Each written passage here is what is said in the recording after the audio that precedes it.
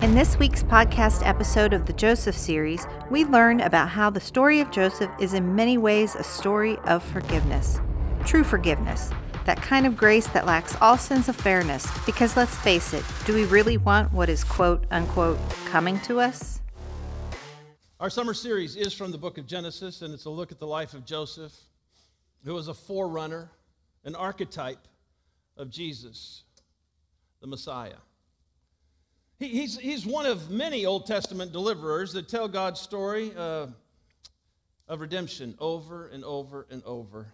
And where we are in the story today is that there is a famine that has encompassed the entire earth.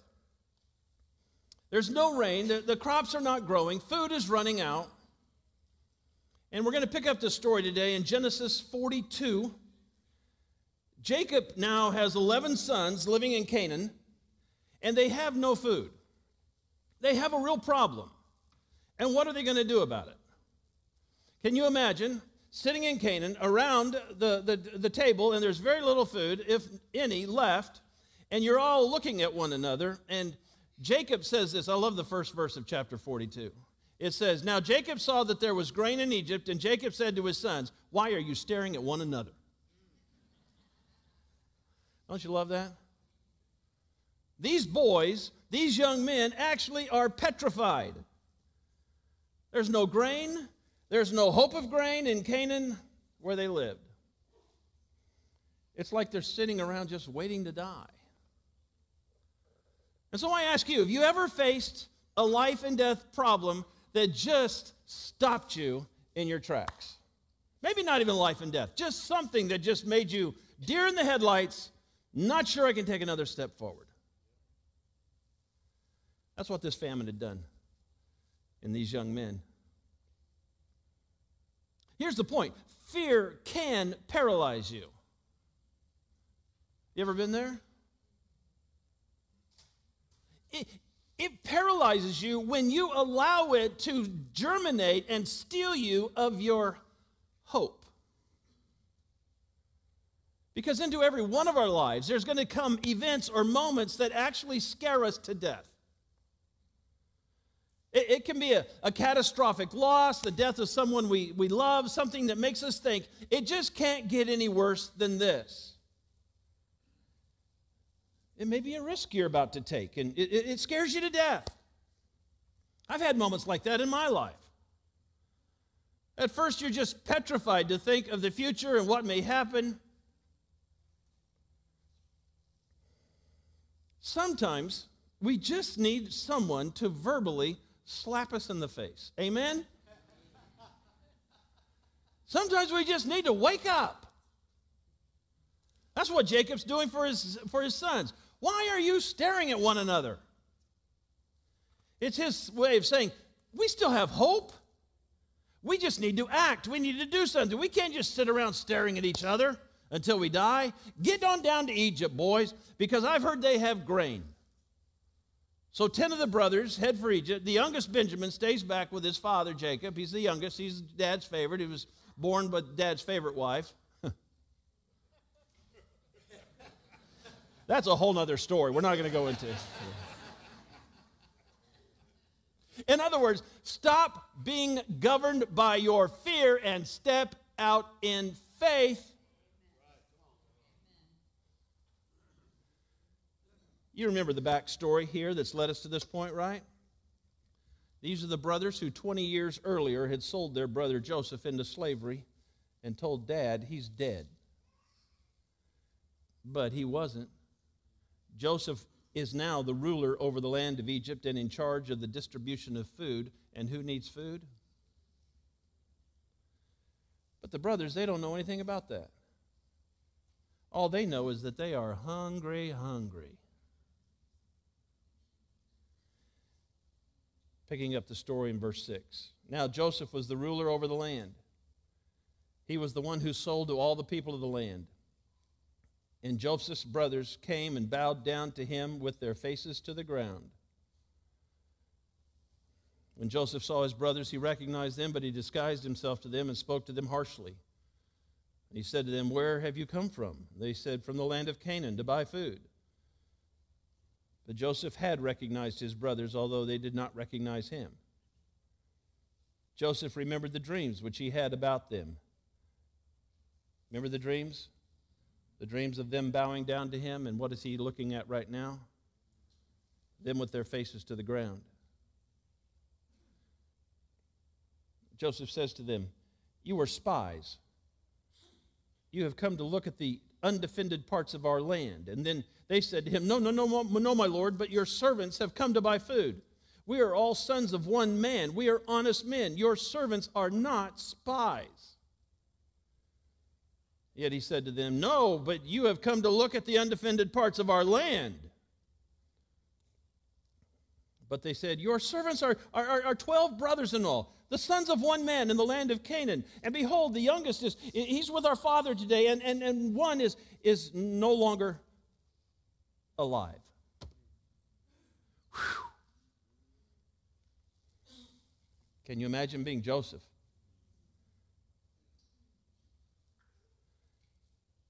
They virtually said, "He's dead to us."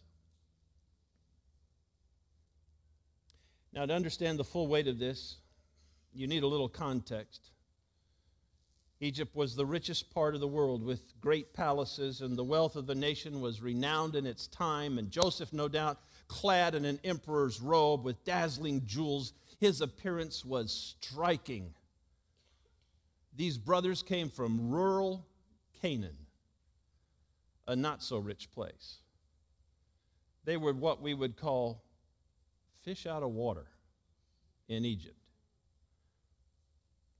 I don't know if you've ever been to Southern California. What do I mean? Half of you are from there, okay?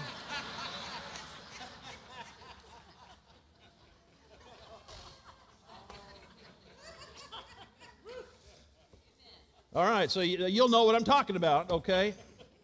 I don't know if you've ever been to Southern California and taken the tour through the homes of the stars. Every mansion you pass is the home of some movie star, some important person. Now just imagine yourself on that tour, and you're driving down the mansion-lined streets, and you pass this group of people.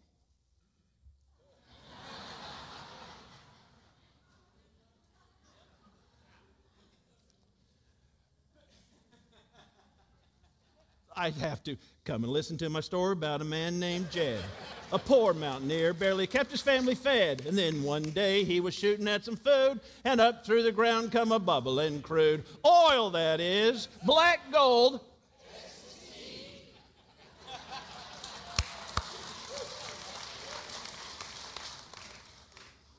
If you're under 40, you have no idea what just happened.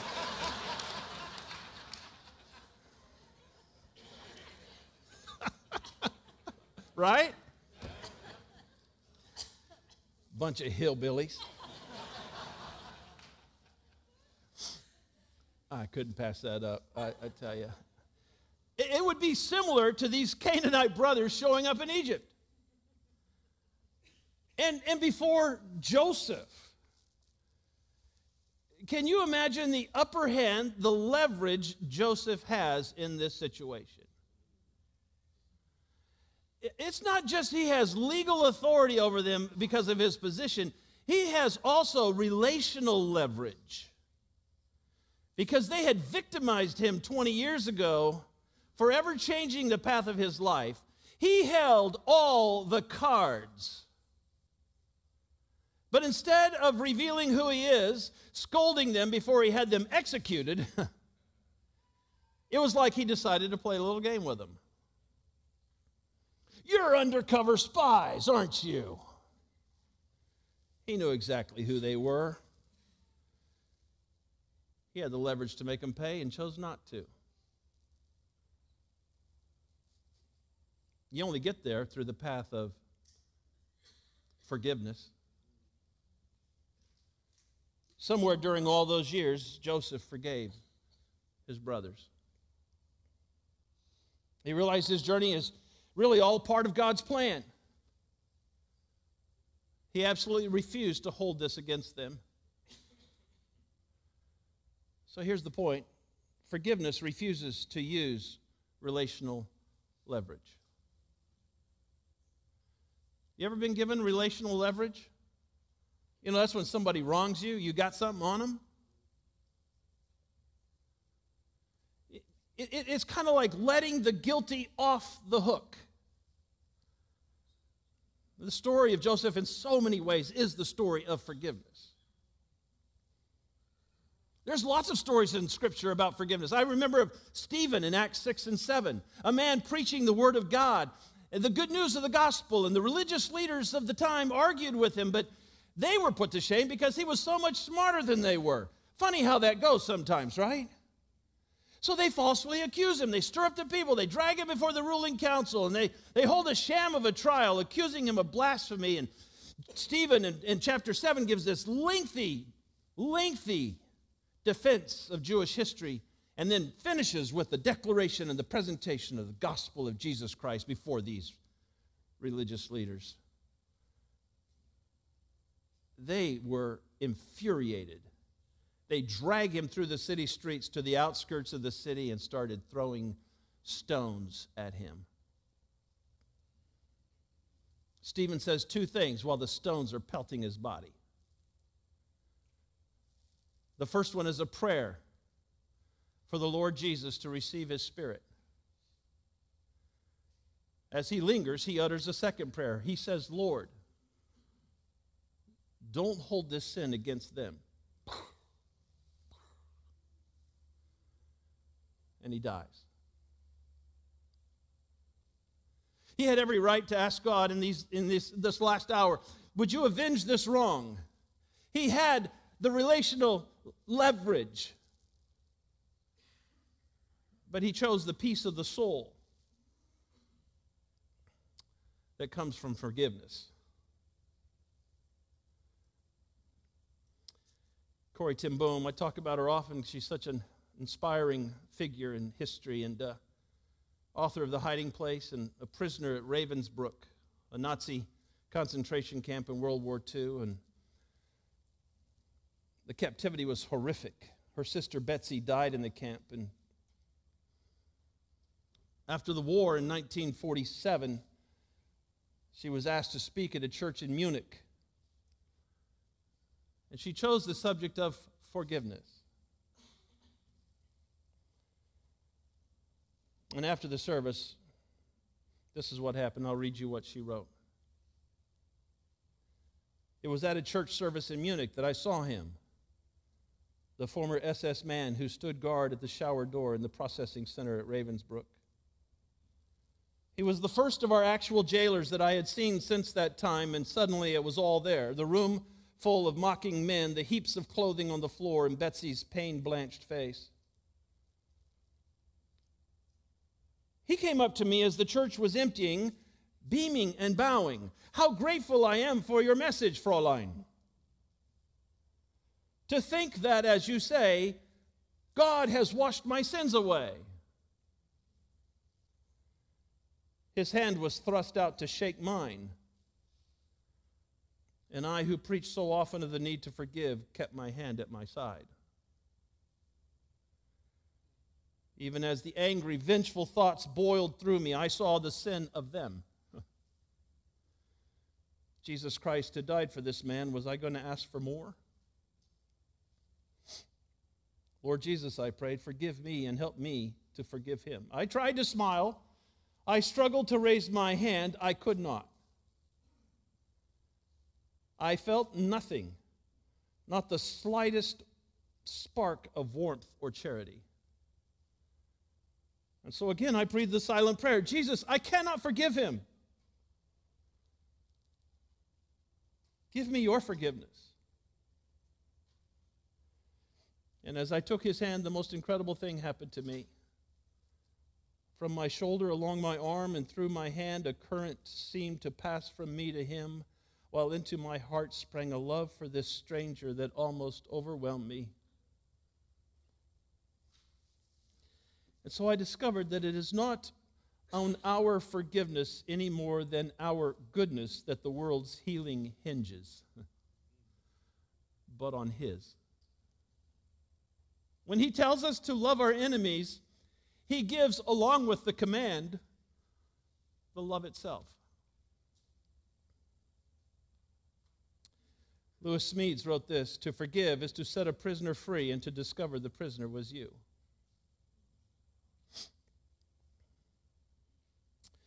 You know, Joseph's still working undercover with his brothers, orders them to go back to Canaan and bring their other brother back with them, and to ensure their compliance, he's going to keep one of them hostage in Egypt.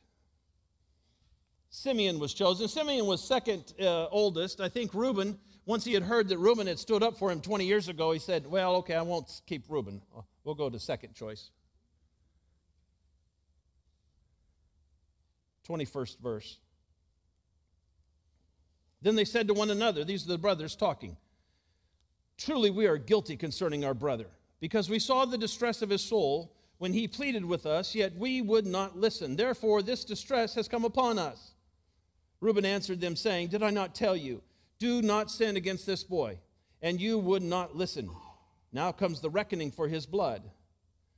They did not know, however, that Joseph understood, for there was an interpreter between them. He turned away from them and wept. But when he returned to them and spoke to them, he took Simeon from them and bound him before their eyes. So as you look at this story, you can identify with one or the other groups. You can identify with Joseph or his brothers. And here's the status of their spiritual life right now. The brothers, all bound up in sin. Joseph, free in God's grace. It's been 20 years. They are still full of remorse over what they did to Joseph. They're still bound all up in it.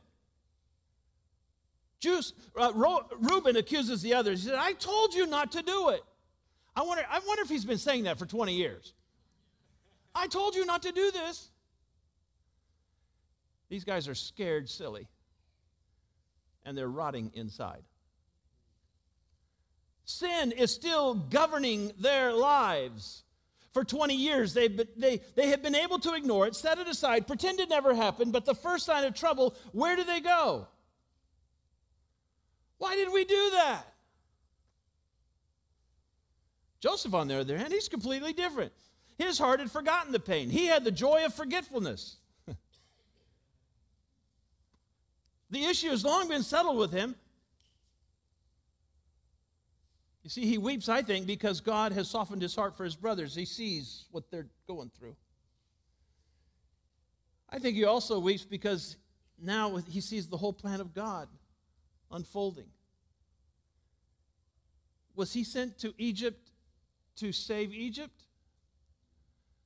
He was sent to Egypt to be the right man in the right place at the right time to save his family, the lineage of the Messiah.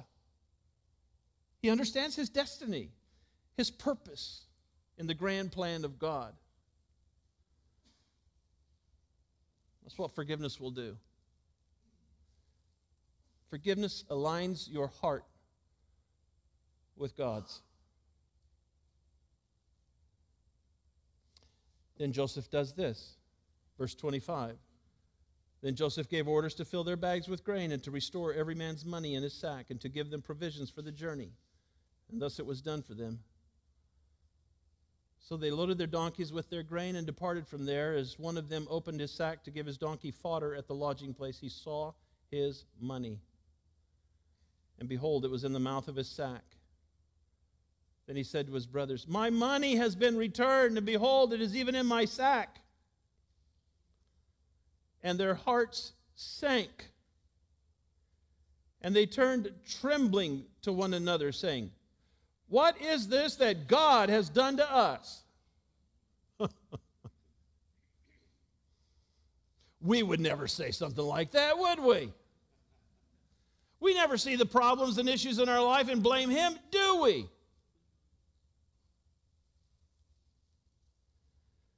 They all had a wad of cash in their sacks. And it says they trembled. The word actually means chattering teeth. They were in trouble. So automatically, how do they respond? Why has God done this to us? They think this gift is going to get them in deeper trouble. How else could it be explained? That man is going to accuse us of stealing. We are done. This has just gotten a whole lot worse in their minds. And later on in the story, we see they all had money in their sack. They had the grain and the money and provisions. This wasn't right. This wasn't fair. We made an exchange. We brought our money. We were going to get grain, and yet now we come back with both. They didn't understand that the giver had just given them a gift of grace.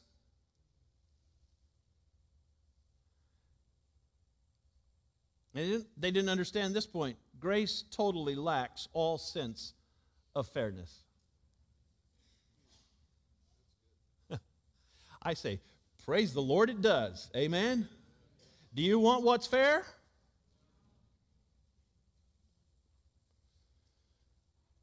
Obviously, the story of Joseph is really the story of Jesus. He sees our sin, yet his forgiveness not only fills our hearts, he requires nothing from us.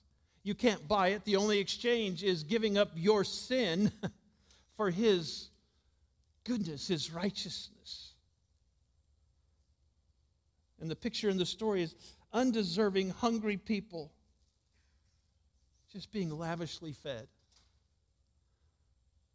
Grace. Grace.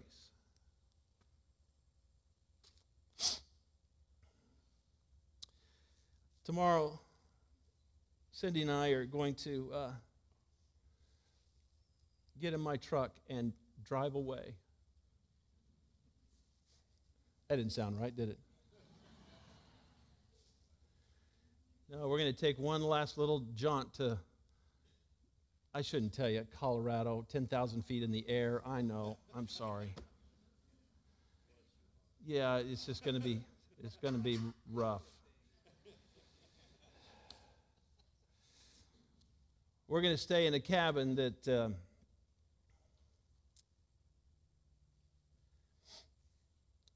is almost a mile from where I grew up going to youth camp. I started there when I was 11. Went every year till I graduated from high school. And I think one day this week I'm going to head over there and ask if I can visit the chapel.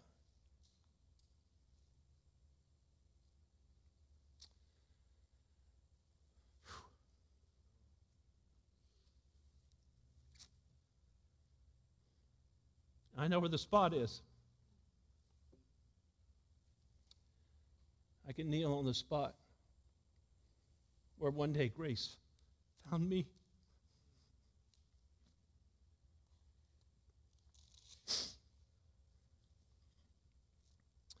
I was 14. I was a miserable, sinful wreck. I came offering nothing that God would ever want.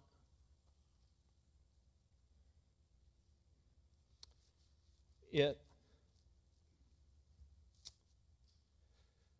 I remember kneeling down that night, miserable, just soaked in sin, and I remember rising from that place clean, white as snow.